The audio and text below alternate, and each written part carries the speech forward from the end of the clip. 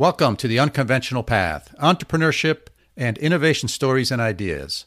Hi, I'm Bela Musitz, coming to you from the Capital Region campus of Clarkson University in Schenectady, New York. I'm a former three-time entrepreneur, venture capitalist, and now the retired David D. Ray Professor of Innovation and Entrepreneurship at Clarkson University. And coming to you from Münster, Germany, I'm Mike Wacholder, Professor of International Management at the Münster University of Applied Sciences. Thanks for joining us today. We hope you enjoy listening to us as much as we've enjoyed putting this together. Many of you ask why we do this, and it's certainly not to make money. The two of us both like to learn from smart and interesting people about how the world is changing, and specifically how innovation and entrepreneurship are changing. We overlay our observations and compare them with the lessons that we've both learned over 3+ decades as entrepreneurs, investors, managers, and professors. To do this, we've put together our network of interesting friends, former students, and business partners, along with other people we've met more recently, to bring you interesting stories, ideas, and insights into innovation, entrepreneurship, and the people that take unconventional paths to find happiness at work and in life. So today's guest is Michael Wacholder. Michael has had a wonderful, wonderful career that started with being actually one of the key peoples and scratch all that. Today's guest is Michael Wacholder. Michael is a wonderful person who actually hired me to run the business incubator at Rensselaer Polytechnic Institute. And so he was my boss for a long period of time. And so you're going to learn many things about him and myself in this conversation we had, because it was two old friends getting together and talking about life and how life can change and how life goes on. Mike has had a great career, and he was one of the key individuals in the formation of and the evolution of technology parks, incubators, accelerators, and the entrepreneurship efforts that happen at universities. So this was a long conversation, and we're going to do this in two parts. So this week we're releasing part one, where we're going to focus on tech parks, incubators, accelerators, entrepreneurship, a few other topics. And then next week we'll release part two, where we're going to talk about being a lifelong learner, how to be a good boss, the role of mentors, both being a mentee and a mentor, and how life can all of a sudden change. So let's jump right into part one of my conversation with Mike Wacholder. Hello, listeners. Bela here. Today I am here with absolutely one of my favorite persons. Only one of my favorite persons, but the best damn boss I ever had in my whole career. And I've had a lot of bosses. I'm here today with Mike Wacholder, who hired me into RPI to run the business incubator probably close to 20 years ago now, if not more. And Mike has been a great inspiration to many people. He's helped many entrepreneurs. He's been pivotal in the university-based technology park industry, the university-based incubator industry, and just a great all-around person. So I thought he'd be a wonderful, wonderful person to interview today. So welcome to the show, Mike. Thank you. Thank you for such a nice introduction. You always say that about me being your best boss. I still don't believe it, but I'm flattered. I'm very much flattered. Well, you should be flattered, but don't let it go to your head, because it's not a high standard. I do have a comment maybe later as to what makes a good boss. Why you probably say what you say. Well, say it now. This is a good place to start. Go ahead, dive into that. Because I've been thinking about that, because I suspected you'd bring it up again. And I don't think I ever for a day thought about Bela as my employee, or as I thought about me as his boss. It was what made us work, and what made it work so well was because we were colleagues, and constantly colleagues, without any hierarchy. And I enjoyed it. I enjoyed it immensely. And it became sort of one of the standards I used to apply to people I like to work with. I don't want to work as boss and employee. I want to work with colleagues. And Bela exemplifies that. We had a lot of fun. Yeah, we sure did, and I think that was a great characterization of how that relationship existed. And I think back upon the many different jobs I've had, and there's a few times where it really just clicks for whatever reason, right? The right chemistry, the right personalities, the right environment, all of those things. And they're pretty few and far between. And certainly when we work together on a daily basis, it was wonderful. So Mike, you had an illustrious career, and you were pivotal in founding university-based technology park and a university-based business incubator. So for those folks who might not know what a tech park is, could you expound on that a little bit? Well, a tech park, simply stated, is a place for technology. In our case, and many cases since then, and even a few before then, is a place for university-connected technology. The university being a major draw to the park for companies that want to lean on the university's expertise, its research, its students, and its faculty. And we were dedicated to building those connections. And I think that's the underlying factor that made our project so successful. It's that simple. So we began to attract many companies, but we also began to grow companies. And that was something we didn't really think of until we were exploring the feasibility of the tech park. And one of our trustees, actually two of them, we had a committee of trustees overseeing the park and helping to determine if it's feasible. But they both said, we're on the threshold here of committing millions of dollars in the building of a tech park. We have to find a way for far less money to test the concept, to validate the concept. And they toyed around with that, and one of those two guys, actually Harry Apkarian, who's a local legend and an entrepreneur, and for me a wonderful mentor. Anyway, he suggested the idea. He says, look, why don't we create an incubator?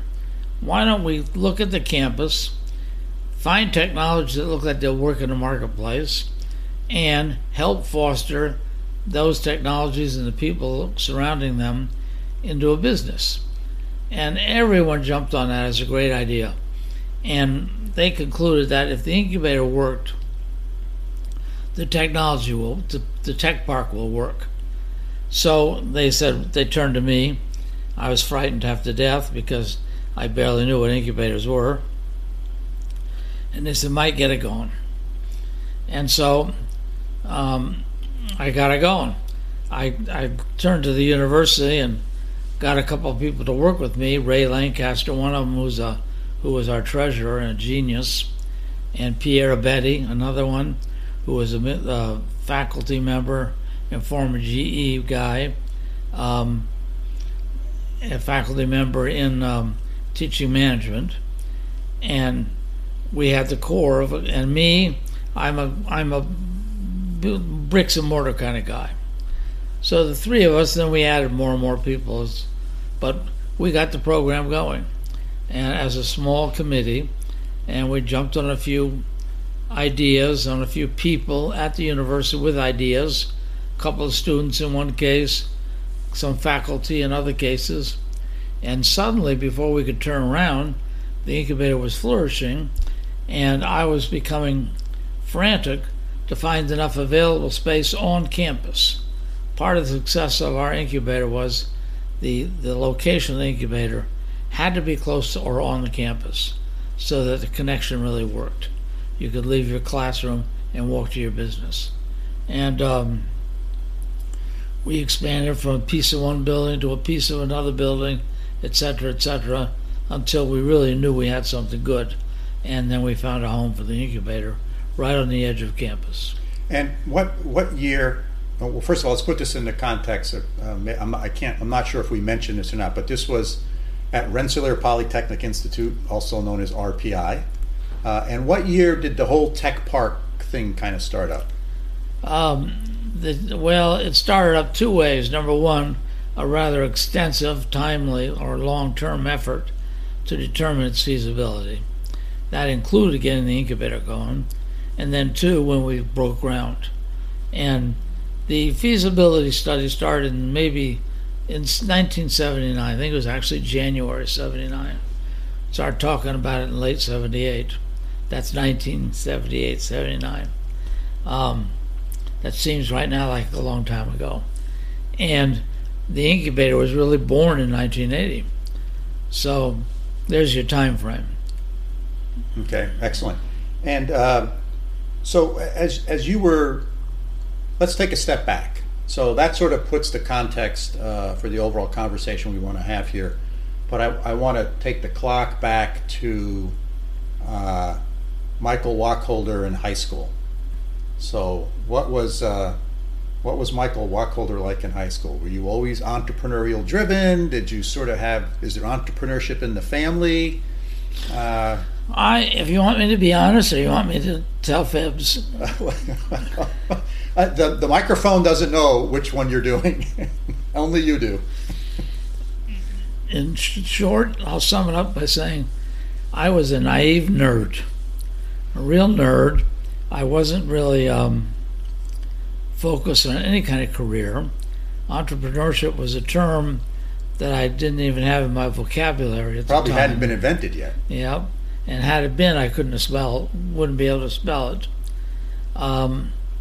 So in some respects, but even when I go back and reflect on my childhood, I did do things that you would classify as entrepreneurial.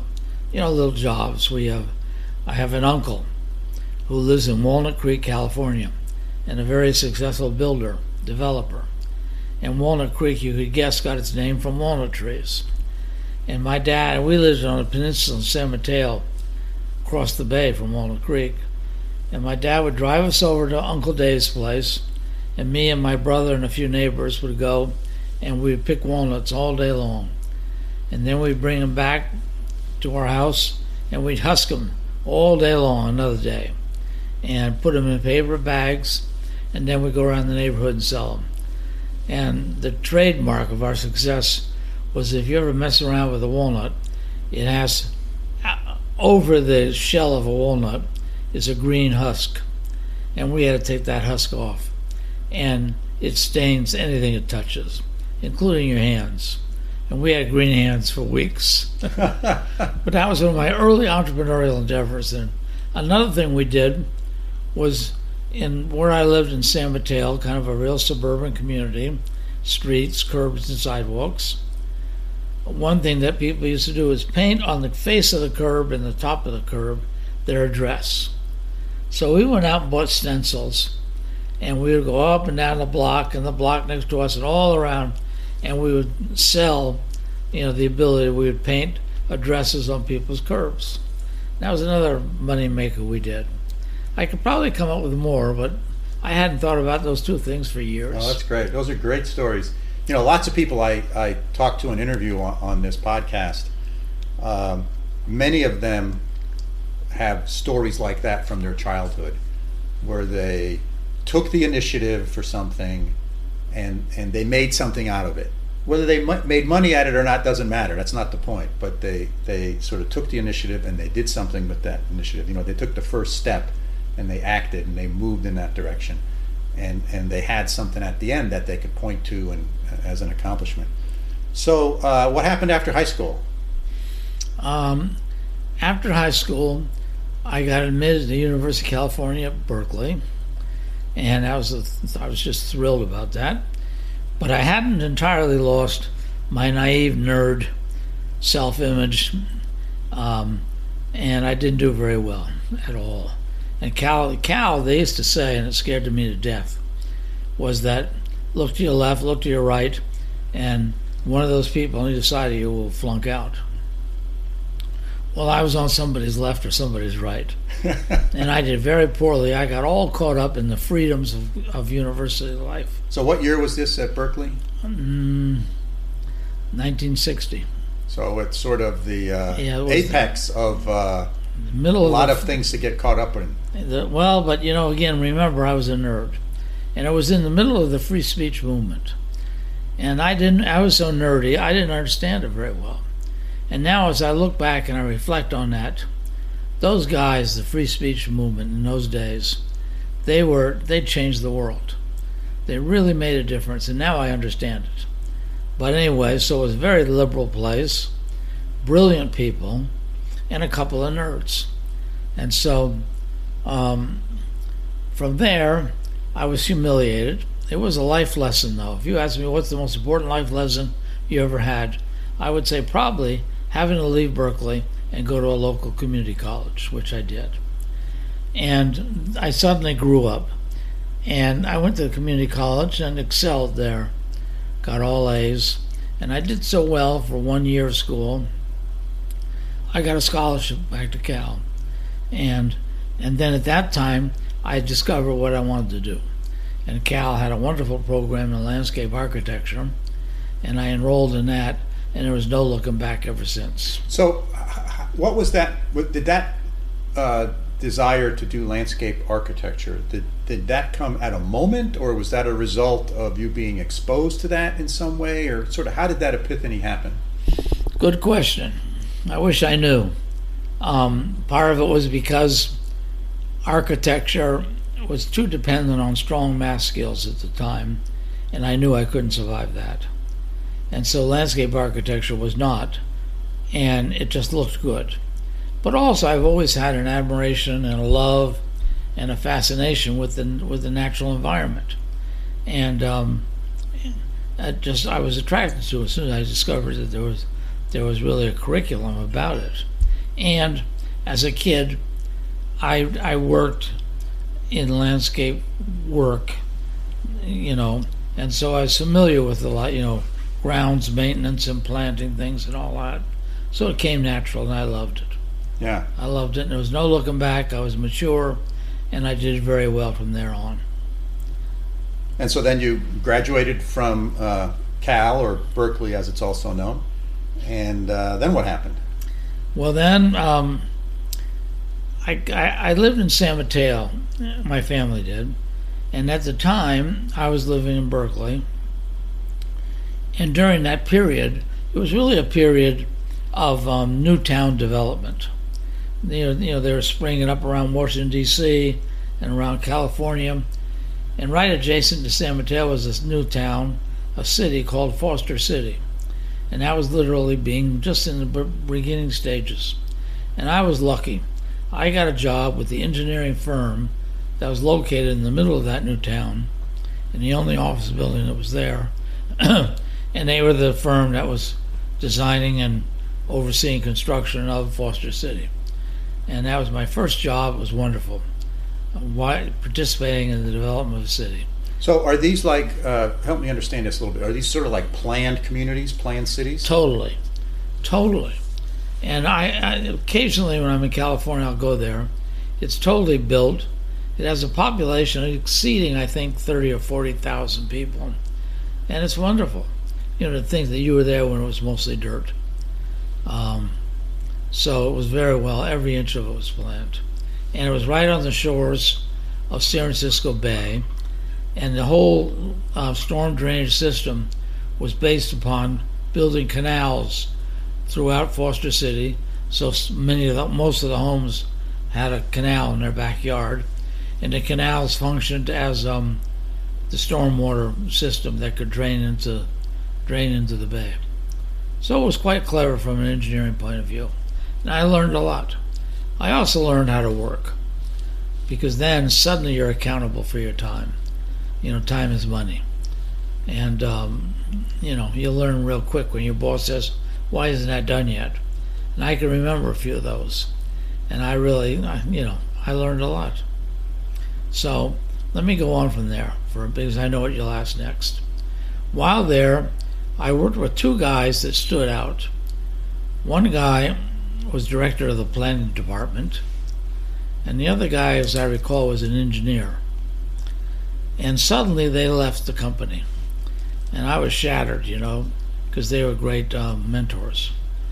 And they went to a university in Texas called Texas A&M University to develop. They were invited to come there and to start a master's program in planning, urban and regional planning.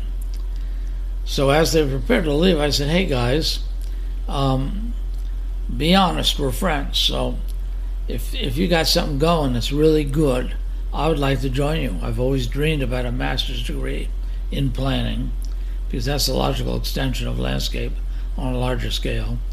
And I'll call you. Let's see how it's going. And they responded they'd love to have me. And about a year later, I was working in San Francisco for a famous architect, John Carl Warnke. Probably no one around anymore that knows of him, but in his day, he was the big banana. And that was pretty, most people, my friends and family, thought that was a real career-enhancing opportunity. And it was a Monday. I got a call from these two guys. They're on the phone. They said, Mike, where are you? I said, what do you mean where I am? I'm sitting in San Francisco at the office. And they said, you're supposed to be here. And I said, what do you mean? He said, you're enrolled for this semester. It's already started. You're not there. You're late. I said, well, you must have told everybody but me. And it was a Monday. And they said, if you can get here by Thursday, we can keep you in the program for this semester. So I went home and told my wife I quit Warnke's firm. Pack me up, I'm leaving, and you quit your job and join me as soon as you can. And I flew off to Texas A&M, and that was cultural shock. I had no idea Texas A&M was a military school. I had no idea what Texas looked like in the middle of winter. It was just, I can always remember looking out the window and everything was brown from the plane. But anyway, it was a wonderful opportunity to be in there. And I did a lot there besides going to school. I got working with the provost on campus planning for the university. And then he got a grant for the A&M system to write guidelines for the whole system. If you look on that wall right there, Bela, is a flyer for a book he and I wrote about guidelines for planning in universities. And so I did that. I worked on my master's degree. And I worked for a local planner designing subdivisions. So I was a busy boy, but I was doing what I loved. You couldn't hold me back. And I was developing an expertise in land design and in,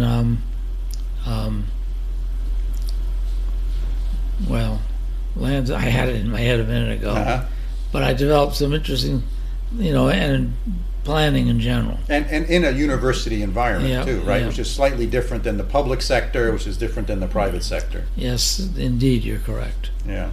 So it was a unbelievable experience, and our book was very successful.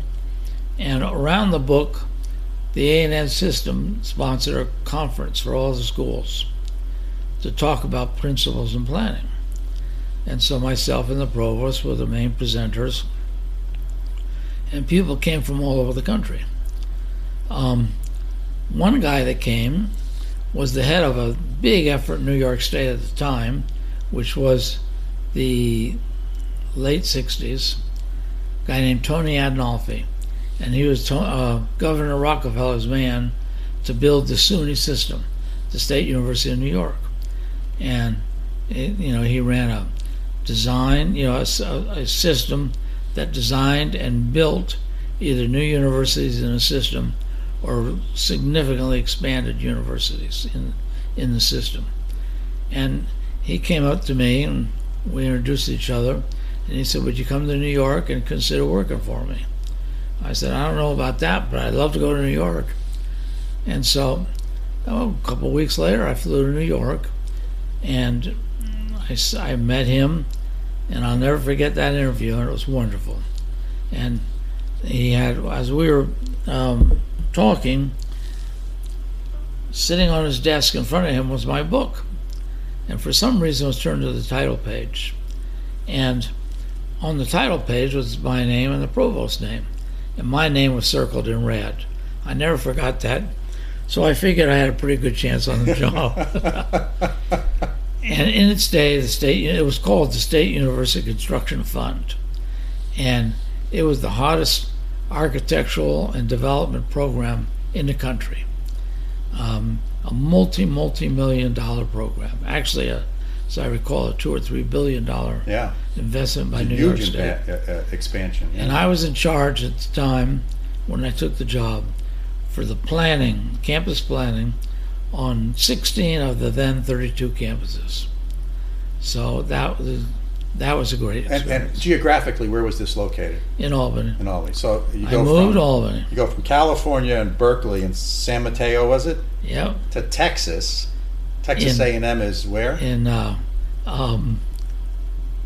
Bryan, Texas, and College Station. College Station, which is sort of... It's a little tiny town, and it was really something. Yeah, from there. But one thing I learned is universities are universities, and the university environment is a rich, intellectual, challenging environment. And then from there, I went to Albany, New York, which was still in the post-industrial era of decaying industry, and that was a shock too. But to be associated with Tony Adinolfi and this enormous initiative of New York State, and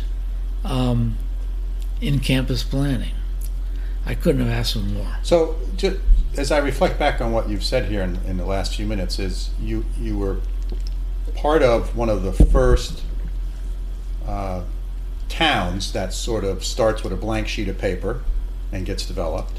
And we're not talking a 100-unit housing development. We're talking about a whole city, right? From there to Texas A&M to build out a whole program there and work there and write a book to then... Oh, but I didn't say one of my responsibilities while there was developing a master plan for Texas A&M. In addition to the expansion and the big study. Yeah. And then to Albany, New York, to help state of New York expand their state university system. Yep. So you were really involved in a lot of firsts. Well, I guess. I doubt I thought of it that way in the day, but reflecting back, you're absolutely right. Yeah, so you were a real pioneer in those types of university build out, and the engagement of the university with the business community. Very important point. And that particularly became important as we developed the RPI Park. So how'd you end up at RPI from the State University? You're always ahead of me, Bela. That's why we work so well together. I always knew, but I never admit how much smarter he was than I. But anyway, when I was interviewing with that man, Tony Adinolfi, my first ever trip to New York, I was sitting there, I said, you know something, while at A&M, which I didn't mention to you yet, I had the opportunity to teach architecture. And I worked with other faculty teaching design, and I loved it. And I said, it's something that's in me, you know. And are there any schools of architecture in this area that I could affiliate with? And he said, are you kidding? RPI is here, the best school of architecture in the Northeast. I said, what's RPI? I shouldn't say this, but it's honest. I never heard of RPI as a smart aleck Californian, where you think the whole world revolves around the state and the university there. Anyway, he said he got on the phone immediately, called a few people, and called his driver, and had me chauffeured to RPI that afternoon to meet the Dean of Architecture and a few of the faculty. And that started a relationship with RPI, which became a teaching opportunity, and that became eventually a full-time opportunity, where I worked with the Dean of Architecture, and we did a master plan for RPI, and remember, this is in the, let's think about this, the early 70s, I guess, when RPI was looking at growth, but none of the current campus, the new things were there then. And so we developed a master plan for RPI. Me and this other professor who became dean, who was one of the guys I met that day I was sent over to campus. And that teaching relationship was for several years. So, interesting. That was our first overlap, because I was at RPI.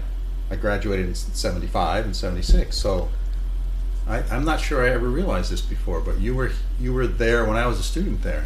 Luckily, you didn't take any of my courses. I wasn't an architect. I remember those were all the people walking around with cardboard models of everything under their arms. But by then, I might have been teaching. We had a program, a graduate program there in urban and regional planning, headed up by a guy named Paul Zuber, a local legend. And Zuber wanted me to teach for him. So my teaching in architecture evolved by the middle 70s into becoming a standard course I offered in his curriculum in planning. And that was very interesting. That was a good opportunity, more growth, more experience in the broader world of planning. Now I'll tell you one quick story, and then I think I've taken too much of your time. I also got involved at RPI in some administrative work. And while that's always a challenge, it wasn't me, as you could tell from all the things I had been doing. And I didn't like it one bit. So the vice president at the school was a pretty good friend of mine then. And I went to him one day and I said, "Alan, I'm leaving. I can't take it. This is administrative work." And he says, "Oh my God." He says, wait a minute. Promise just to hold your thoughts for a couple of weeks. And I'll get back to you because something's cooking. You're the guy. I said, "All right, I'll give you a couple of weeks," but my mind is pretty well made up. And later on he called me. He said, "Mike, I want you to see the president of RBI." And the president then was George Lowe, the famous George Lowe, the man who was a key contributor to putting man on the moon. And just to be called into his office is a career highlight. And when I got in there, he told me about this idea he had to build a tech park on land owned by the university in a nearby town, North Greenbush, where RPI owned 1,200 acres. And by the time he got done telling me this image, this vision he had, I bought in. It was terrific. And he asked me if I would do, for him, I would do a feasibility study of the concept of a tech park on his 1,200 acres of land. And I said, "It sounds very exciting. I'd be delighted. And that will keep me here at RPI." And then I'll never forget, even though we're taping this and you can't see me, he sat in his chair and he shook his finger at me. He said, "But Mike, it's only a 6-month appointment. Get it done in 6 months." And I said, "Okay, that's 6 months longer before I have to make a move." And that grew into roughly a 30-year experience building the park, the incubator, and entrepreneurship programs on campus. That meeting with George Lowe. And in those days, to work for George Lowe, that was a career opportunity few people ever had. And he was a real leader and a real spark plug. So anyway, now I'm still on campus, but I'm developing a master plan and a feasibility study for the tech park. And that took about a year. Mm-hmm. And I worked with a group, a committee of trustees. Actually, George was a really smart guy. It was a committee of trustees and representatives from the student body, representatives of the alumni body, and representatives of the faculty. And we put together a plan. And during that time was when the incubator was invented, literally invented by Harry Apkarian and Ken Lally. So if any people are listening to this who are local and have been around for a while, those two names will bring you back, Apkarian and Lally. And out of that feasibility study and wanting to test the feasibility of an expensive idea, the incubator was born. So the rest is sort of history, and my 6 months turned into a 30-year experience.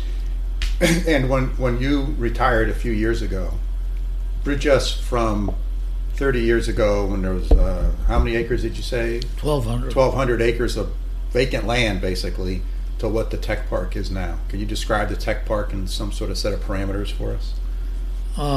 What it is now or what it was then? What it is now. What it was then was just vacant land, right? I'll struggle a little bit here because I've been away from it now for 7 or 8 years. But the park, the topography of the park is magnificent. It's on an upland area, rolling hillsides, upland of the Hudson River. But between the Hudson River, there's a little bit of land, 100 acres or so, that's marsh and floodplain.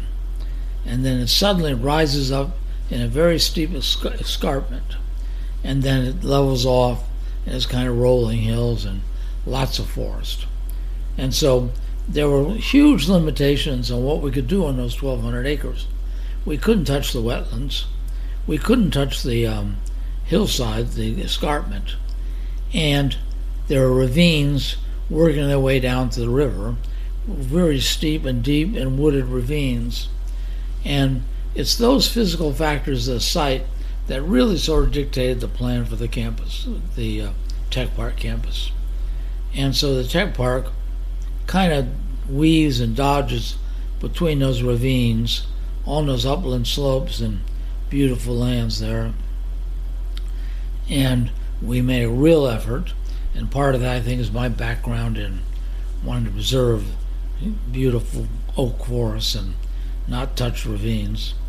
And so we had designated lots of areas around the park as untouchable, and then other areas that began to define itself as development zones.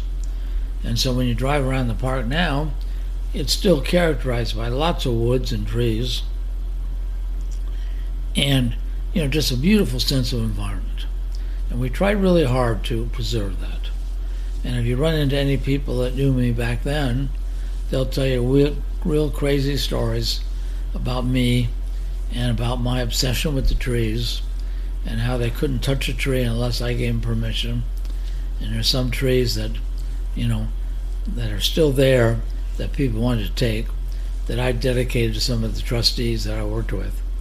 But anyway, long story, but I don't know if that, you really have to drive through it to get the feel. But it feels like a park. Yeah. Rensselaer Technology Park is a place for technology, a park place for technology. And it was really a combination of both.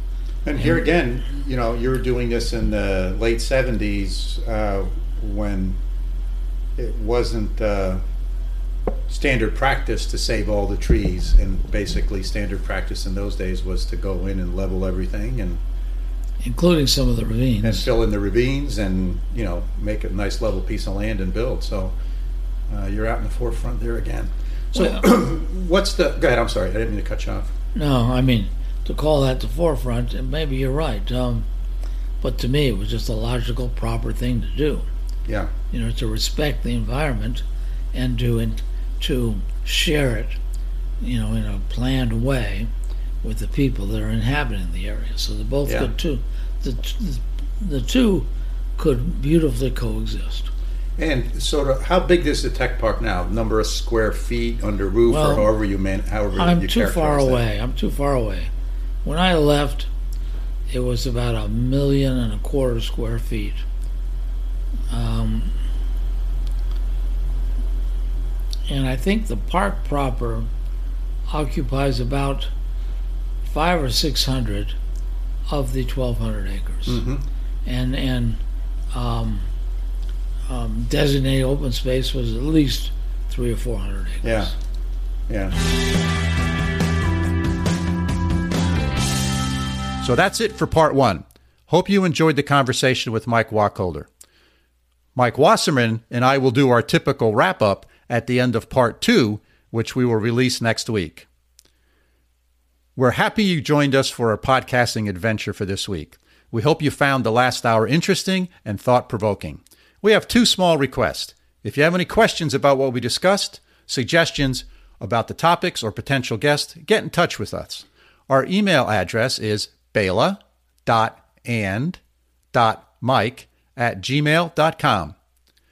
Hey, and if you like what we're doing, hit the subscribe button on your podcasting app. It's free. Or even better, hey, tell one of your friends you really enjoy this and get them to listen as well. Signing off from upstate New York. Hey, Mike, see you next week. Hey, thanks, Bela. I'm really looking forward to part 2. That's it from over here in Münster, Germany. Have a great week. This podcast is produced for Mike and I by our friends at Busy Media of Schenectady, New York. They can be found at busymedia.co.